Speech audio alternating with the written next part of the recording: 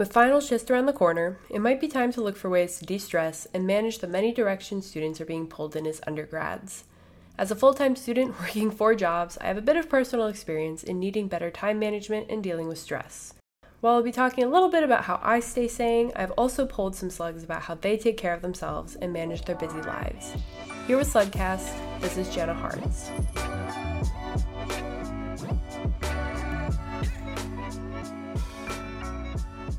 I'd say on a daily basis, my responsibilities consist of obviously schoolwork, but on top of that would probably be a precedent to upkeep around the house, taking care of dishes and cleaning on top of just studying. I cope with being stressed typically by either going out, seeing friends. I like going on walks. That always seems to really help clear my mind.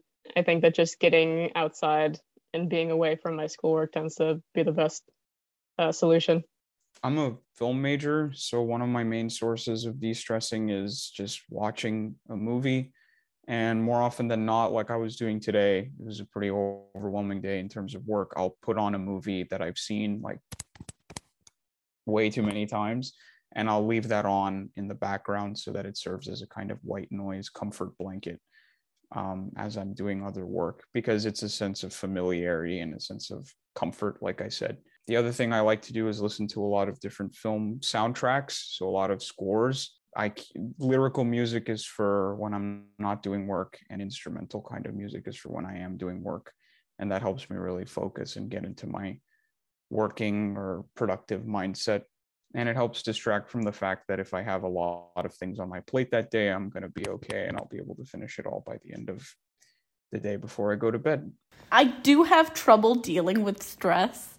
When I find myself stressful, I like to try and do an activity I like knitting or cooking or baking or something, or just sort of do nothing for the day. Try to clear my head. But I try to do things I enjoy. Cool things. As I mentioned earlier, my responsibilities fall in all kinds of places. While I can't entirely avoid the forgotten homework assignments or a double-booked meeting, I've managed to find a couple of ways to keep my life in order. First, I recognize that my schoolwork comes first. When looking at my list of priorities, I make sure that any class assignments are completed on time. It can also help to purposefully schedule time to work on specific assignments. I also make sure to keep my Google Calendar updated. This means keeping track of my classes, due dates, work hours, travel time, meetings, and appointments. When it comes to scheduling my classes, I try to schedule my classes all in a couple of days and dedicate the other days to my work outside of class. While nothing is more stress relieving than having everything done, I also recognize that it's important for me to take time for myself. Sometimes I work out, take a nap, read a book, or get myself a nice cup of coffee. With so many responsibilities, it's important to avoid burnout. Checking in with yourself and your capabilities is just as important as getting your work done. As a student who also struggles with ADHD, self-motivation can be a struggle. Taking multiple short breaks or providing myself fun ways to keep track of my due dates has been a great help.